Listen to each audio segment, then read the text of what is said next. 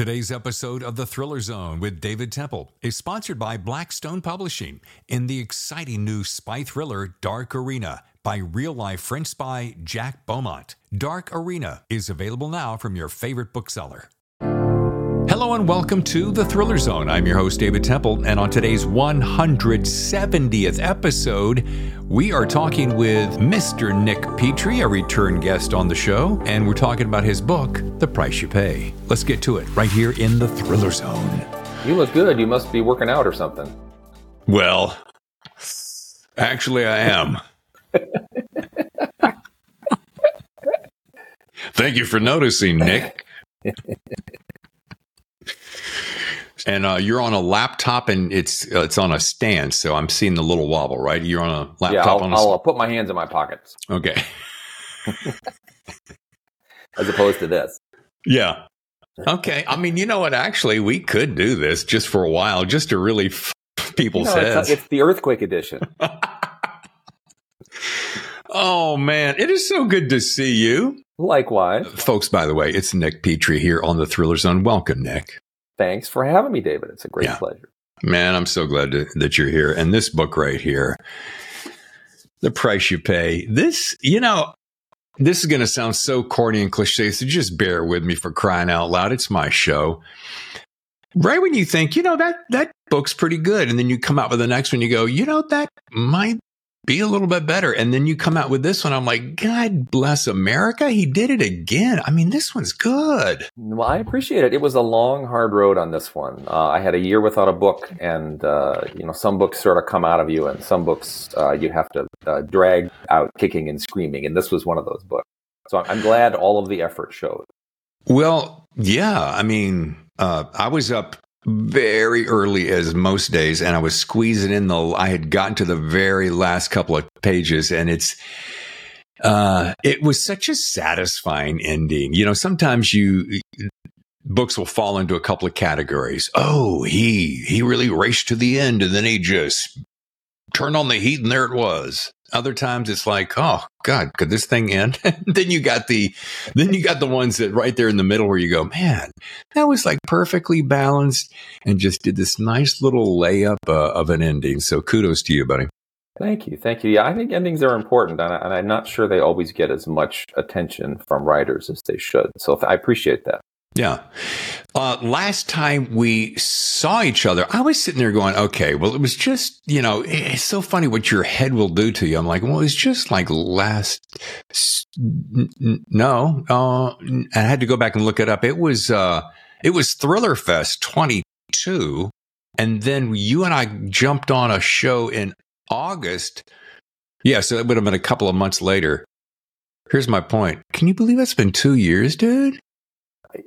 Like the older I get, the faster it goes, which is really strange. I'm having, and I think the pandemic didn't help that stuff, because you get sort of lost in your own world in a way that that I certainly wasn't before. So, time is flying. Time is flying. Yeah. In the front of the book, as you see, I circle it. And the reason I circled it is two reasons. First of all, I've hung out with Mike Tyson for an entire weekend, and he's a character. So you have this quote that kicks off your book, your epigraph. Everyone has a plan until he gets punched in the mouth. Great line. He is a machine. He has pet pigeons. Do you know that? I didn't know that. Did he grow up in New York City? I don't know, but he lives I visited him at his house in Vegas. I was shooting a documentary thing for a friend, and you go out in this $1 million home right outside of Vegas, and he has an entire wall of cages of pigeons, and he lets them out and feeds them and talks to them, and they fly back and forth. Anyway. Whatever you need.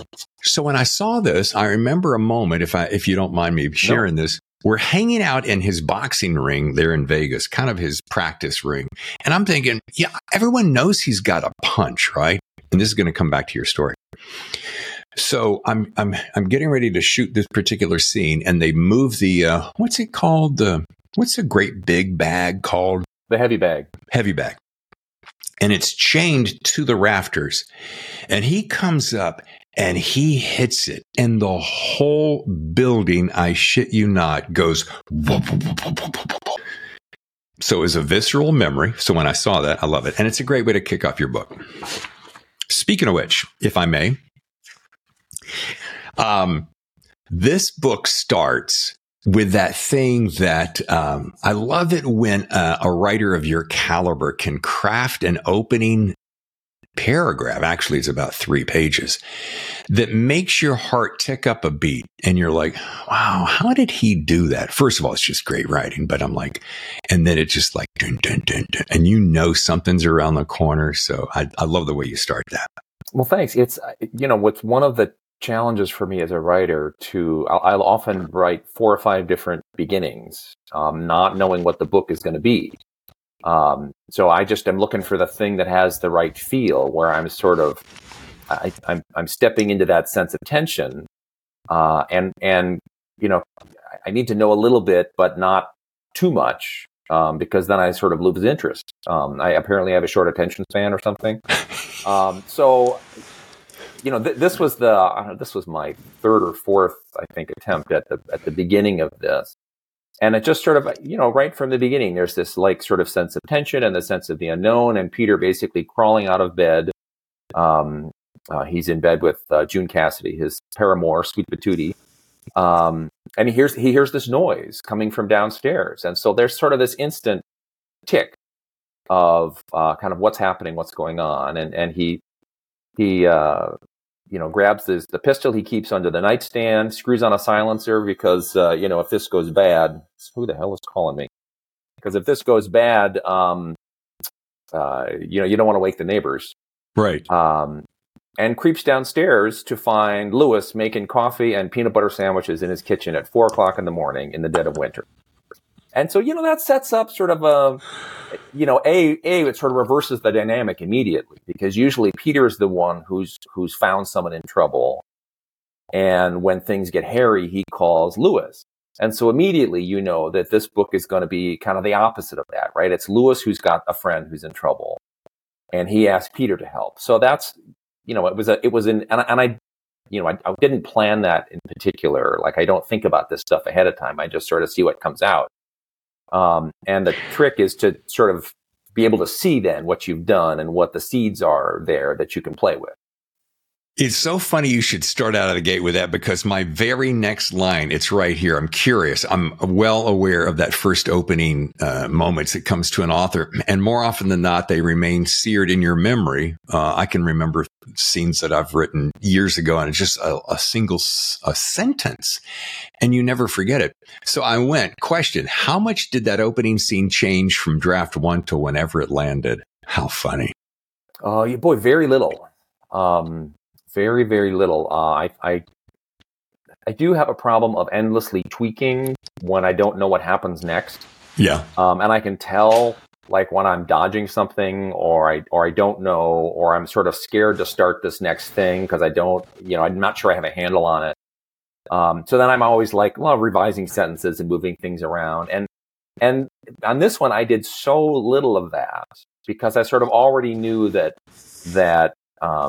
Peter was going to accept Lewis's ask, and they were going to get in Lewis's Yukon, and they were going to drive north. And I could sort of build again a little more tension that way between the frigid February night, driving north into the teeth of this blizzard, and Lewis is telling Peter sort of about this friend of his a one-time member of his crew, who sent out this kind of distress call. And then it all just sort of grew, and some books feel very, like I have to make some jumps. And this book once I got there, it all just sort of flowed out. Well, we started off the show talking about how time flies. And can you believe it was just 2016 when you debuted Peter Ash? I was thinking to myself, it's been like dozens of years. And I'm like, no, it's only 2016. That's only, help me with math, 8 years ago? Yeah, but that's 56 years in dog years. So, which is about how it feels.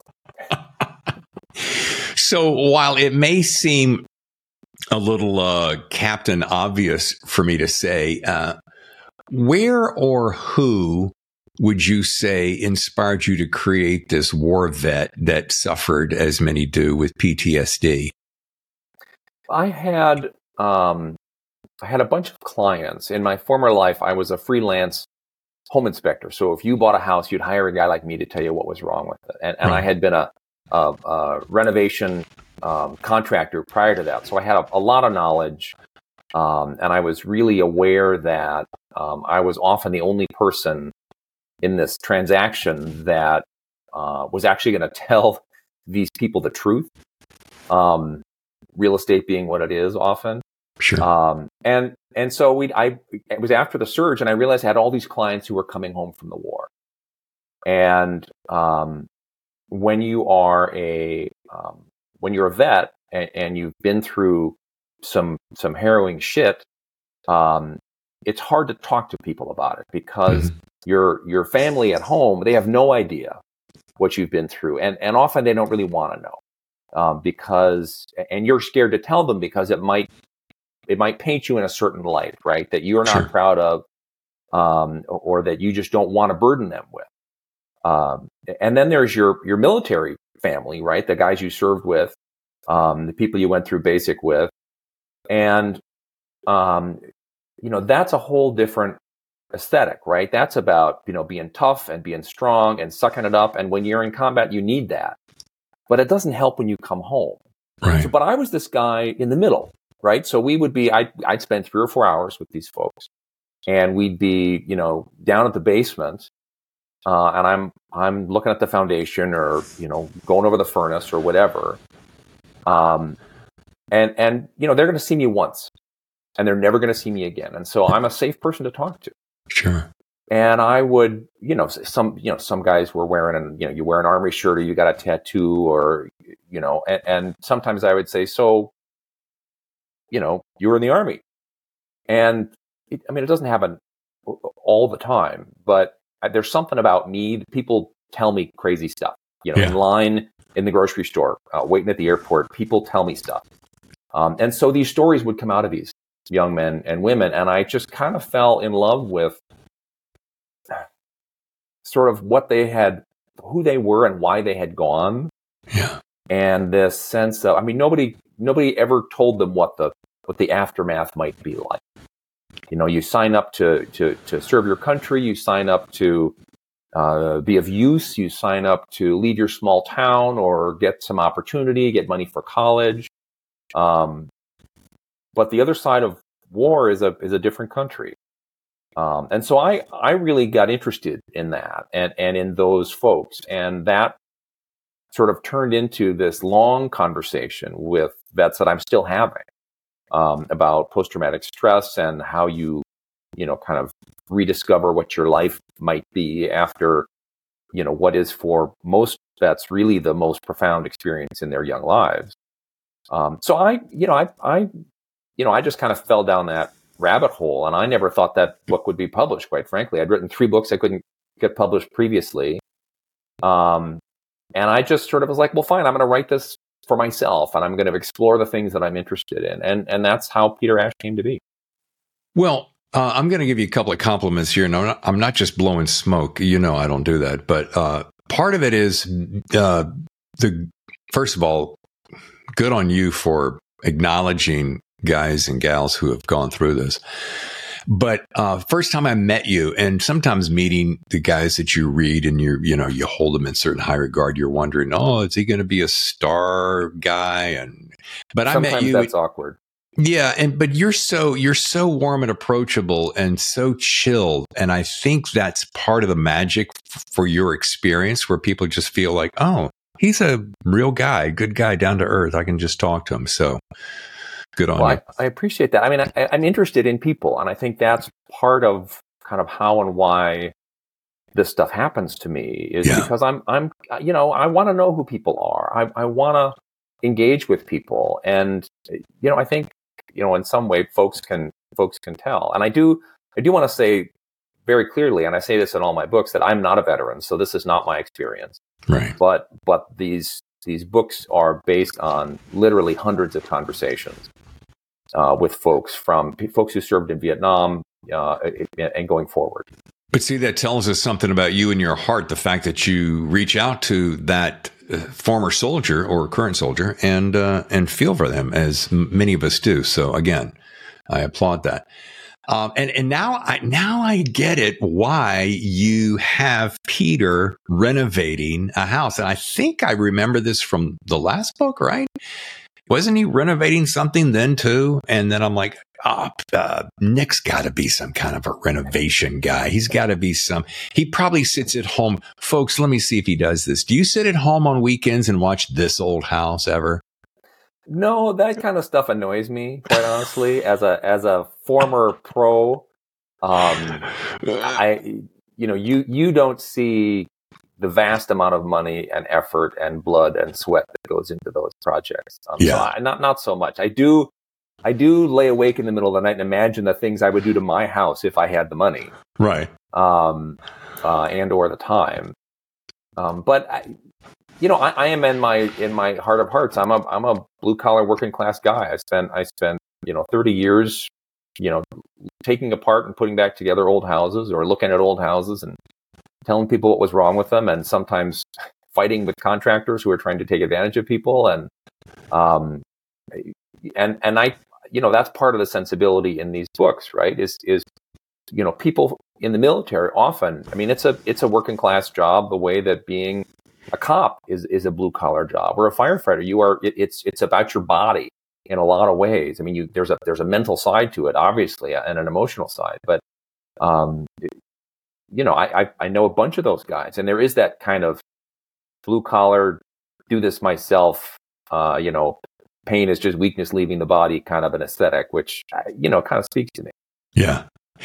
Let's transition to some of the cast of characters, because I love it when I find an author who has this small but powerful, vibrant circle of friends who, the minute you don't even need lots of description, because there's just enough description that makes me fill in all the blanks, and I kind of paint the characters the way I want, which I think is a good writer. So let's start with Lewis. Tell me about this character, and I love the fact that he shows up and launches the story, as you mentioned just moments ago. Well, Lewis is, Peter calls him the most dangerous man he's ever met. And coming from Peter, that is quite a statement. Lewis is a semi-retired career criminal. We meet him in the first book, The Drifter, when he's still at work as a career criminal. And he and Peter find something in each other and create this friendship. Lewis is, I know a lot of people like this, actually, who have sort of invented themselves. Lewis comes from a really rough background, and but is crazy smart, and basically taught himself how to be a functional adult at the public library. Didn't have really adults in his life from a young age that were worth a damn. Yeah. So he is that kind of person, and I know a fair number of people like that. And I think that's a kind of a very American thing. And so, but his life has changed a lot from that first book to now. So he fell in love with his old sweetheart, reconnected. Actually, Peter reconnected them, and they got married, and he has adopted her two boys. And so he has become a family man who still needs to connect with Peter and to go out and to, kind of raise a little hell and solve somebody else's problems, because that part of him is still there, just like it is in Peter. But that's a big chunk of what this book is about. It's a much deeper dive into who Lewis was, kind of what he used to do back when he was a career criminal. We meet his old crew, who we haven't seen since the first book. And so, to me, that was the challenge, was to really, and readers have been asking for this actually since the very beginning, is, where's the Lewis book? So this is, in a way, sort of the Lewis book. The Lewis book, yeah. And while we're on characters, one more I'd like to get your beat on is June Cassidy, the girlfriend of Peter. Tell me about her.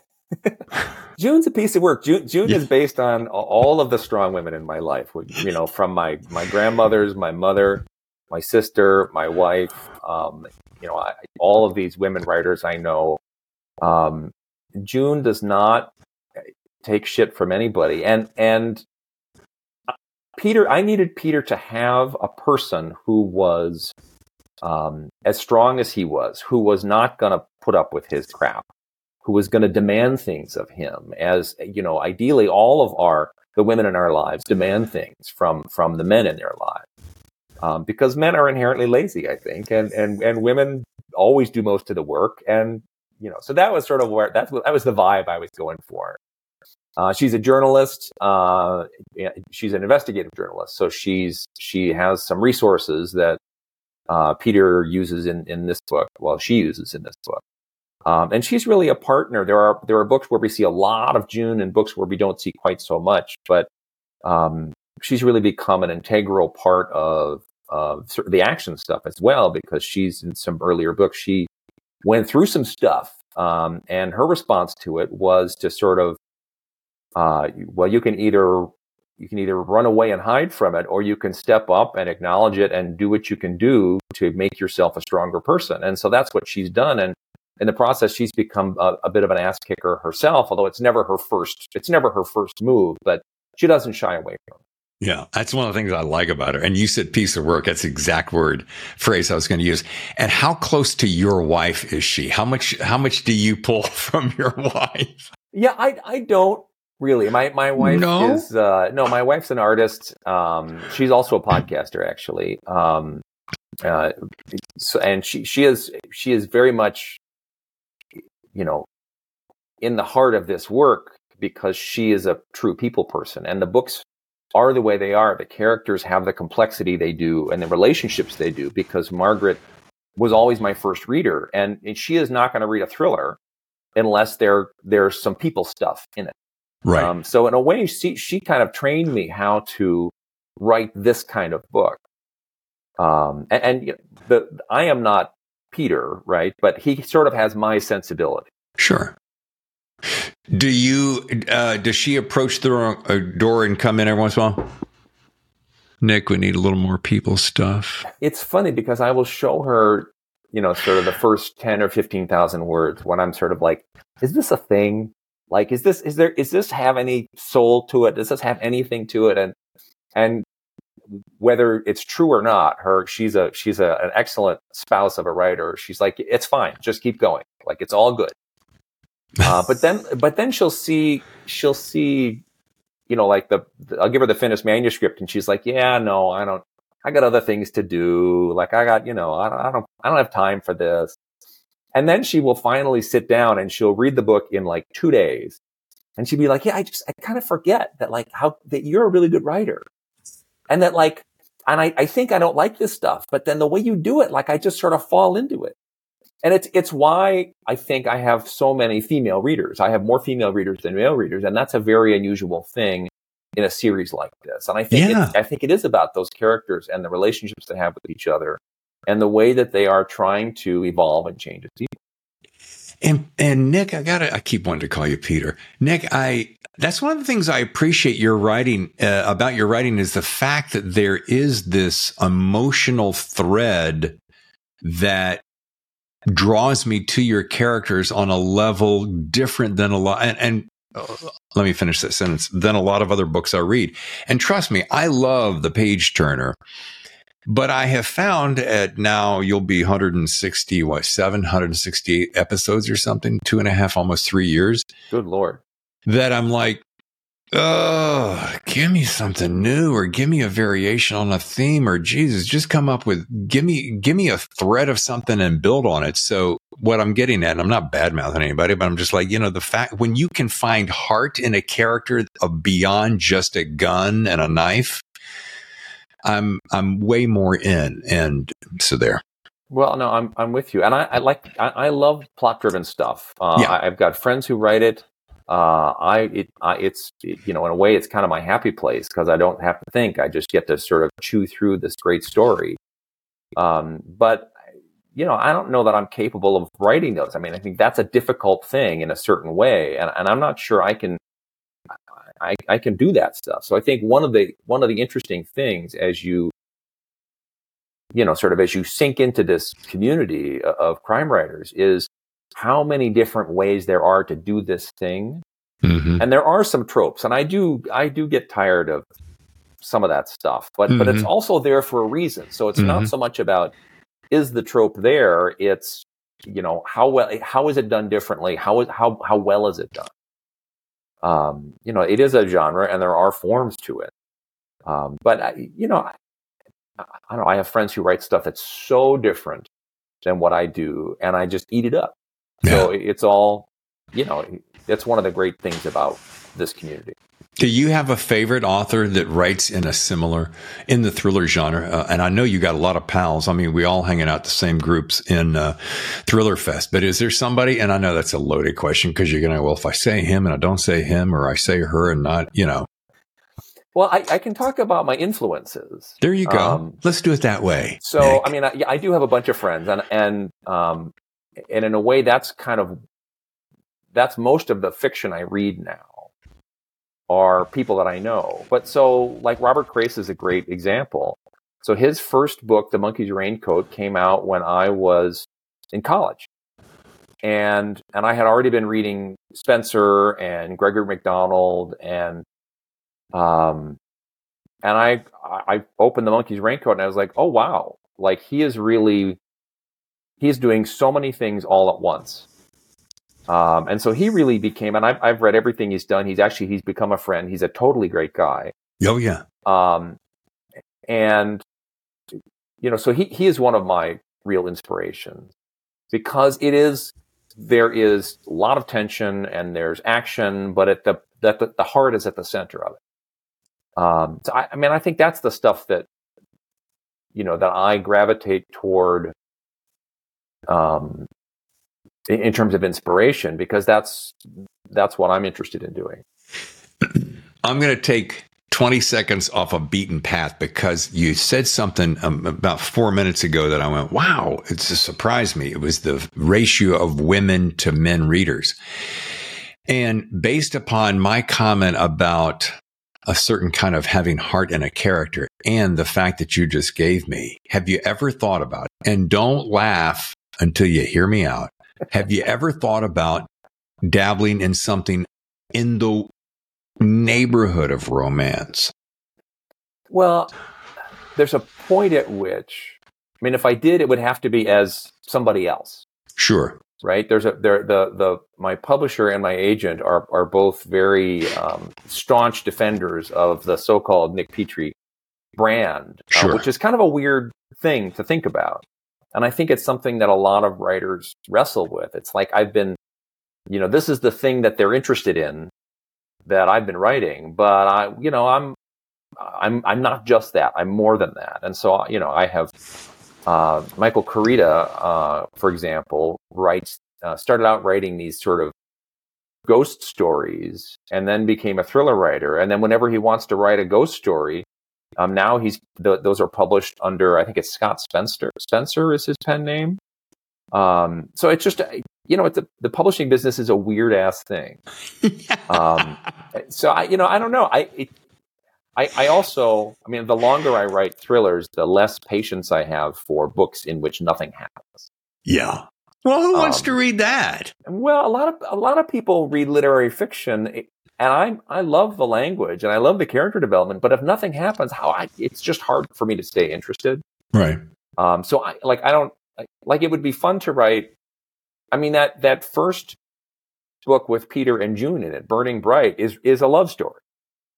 And the second book, actually, which is Light It Up, where Peter and June get together again, is also a love story. And that was part of the fun of that, and of showing that. So, I don't know. The downside to writing this successful, which is now, I guess, apparently a long-running series, I've been told, 8 books. 8 books is, traction, baby. Keep going. So, I can't kill off June Cassidy, right? Peter can't, have a girl on the side. Like, that is just something that can't happen. And so, I'm going to preempt one of your questions, which is probably, what are you doing next? I'm actually working on a standalone where I get to kill anybody I want. Nice. And wait a minute, you get to, or Peter? I'm well, it's not Peter. It's a standalone novel. The where big essay. I get to sort of start over in a way and try some new kinds of storytelling and some new kinds of characters. And, you know, to sort of, to your point, like it's nice to be able to try something else and to sort of step out of the thing you've been doing so that you can go back to it and see it in a new way.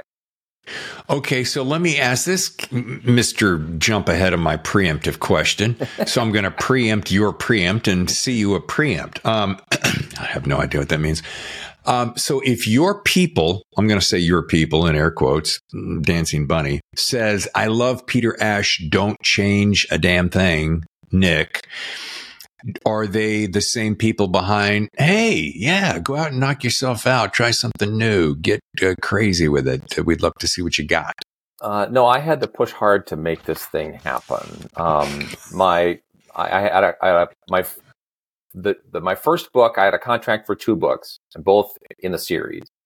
My second contract was for 2 more books, 3, and number 4 was, in theory, a standalone by mutual agreement, which in the publishing world means they tell you what they want and you do it.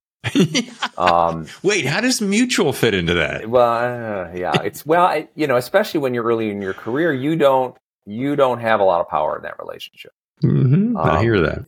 C.J. Box, John Grisham, Stephen King, they're on the other end of that equation. Yeah. So it's just sort of the nature of that beast.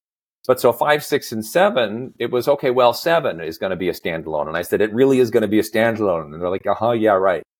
And then it came, and it was the middle of the pandemic, and I kind of got scared off. I was like, I just want to go back into that familiar world with those familiar characters, and I did write something that was actually quite a bit different. That book was The Runaway, so quite a bit different from some of the previous books.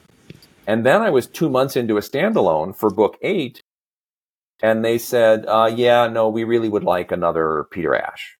And so that's the price you pay. And at the end of it, right, so this book took me, again, basically twice as long to write because just of the challenges inherent to it and life in general. Sure. I just kind of said, guys, I hope this works for you, but I need a break. I need to try something else. And so they're all behind it. It's really interesting. My editor is super psyched to sort of see what happens, and my agent is already putting all these good vibes out in the ether. So let me ask this question because we're so specific in a lot of these details. Will you write this new standalone as Nick Petrie, or will you have a pen? As far as I know, okay. I would have to fight pretty hard if they didn't want that. But it fits into the universe. It's again kind of working class characters. It's set in Wisconsin. There's a lot of heart. There's a lot of conflict. There, good guys and bad guys. It feels like a fit to me. But we will see what my publisher says. But honestly, it never really occurred to me to be worried about it. Yeah. Little shiny object moment. You're in Milwaukee, right? Yes. And my wife is from Madison, and we went to visit a couple years ago, and I discovered 2 things that I fell in love with instantly, much to my demise: Spotted Cow craft beer and fried cheese curds. Now, I'm a pretty healthy guy, and I eat quite healthy. And I just went overboard, and I'm slugging Spotted Cow and washing it down with those cheese curds. I came home. Daddy wasn't very happy in certain places. Yeah. No, it's fun. I mean, the older I get, the less of any of that stuff my body is interested in dealing with. Yeah. Body says, you're going to put that away right now, or I'm going to. Yeah. There will be price to pay, sir. Yeah, pretty much. Hey, I just want to lean in and say I do have a heart out in about 3 or 4 minutes. Well, I'm going to heart out on you right now. All right. I don't want to cut you short or anything. So All right, here's what I'm going to do. You did this last time, but a lot of folks are joining me for the first time. I know it's a surprise too. But I always wrap with this question. What's your best piece of writing advice to all my aspiring writers, Nick? I actually talk to a lot of aspiring writers. And the first seems like a no-brainer, but it's read, right? You should read. That is how you learn to write, is by reading and by rereading books. And sort of the corollary to that is to find a book that really spoke to you, that really, kind of rings in you like a gong. And on the second read through or the third read through, take it apart, write a beat line, 3 or 4 lines for every chapter. Well, it depends how long your chapters are, but who's the point of view, how many pages, what happens, kind of, what's the emotional change. And you really can see how books are constructed, or at least how this book is constructed. And if you go through, you can, you learn really, really basic stuff like, oh, I can go 6 chapters, this character in chapter 1 and not see him again until chapter 8. Yeah. Like that, the reader will remember because I remember. Sure. You learn sort of how shifting point of views can work and how to share information. I still do it every year, and I find it to be enormously helpful. And I think that's sort of if you want to write novel length fiction, I mean, you can do it with short stories too. Sure. But novel length fiction, if you don't revisit and look at the machinery, right? The first read, it's what happens. Who are these people and what happens to them? The second read, you start to get a sense of, kind of how it's done. The third read, especially, it's like, here are the gears, here are the pinions. Like, this is the way the thing was built. And that was so helpful to me as a young writer. When I started doing that, it just made an enormous difference. Awesome. As always, good. I could talk forever with you. Folks, if you want to learn more, go to nickpetrie.com. The book, again, is, of course, The Price You Pay. And it's so good to see you again. And I'm looking forward to the next book. We'll let you go now. And Nick, always a pleasure. Oh, likewise, David. Great to see you. And I don't know, next time you're in Madison, give me a shout. I would love that. We'll go get some spotted cow. Yeah, but no cheese curds. No cheese curds. All right, brother. Thank you. All right. Yeah. Take care. Always a good time with Nick Petrie. Just one more down-to-earth and talented writer. Okay, folks. Now, we're getting ready to kick off a brand new month, as you very well know, and that would be March. And what better way to kick off March than the one and only Mark Graney? Yeah, the Gray Man himself. So please join us as we kick off March, that is 4/4/24, when we sit down with Mark Graney, semi-live from Memphis, Tennessee, and talk about his latest book, The Chaos Agent. And as you will hear, I think, could be his best work to date. Hey, before I go, I want to say thank you so much for subscribing to our YouTube channel. It's youtube.com/The Thriller Zone. Also, thank you for those very kind 5-star reviews on Apple Podcasts. You know who you are. Means so much. And finally, I want to say thank you to our brand new sponsor, Blackstone Publishing, always bringing top shelf entertainment to your home. Until next time, I'm David Temple, your host, although I'm still your host all the time. I'll see you next time for another edition of The Thriller Zone.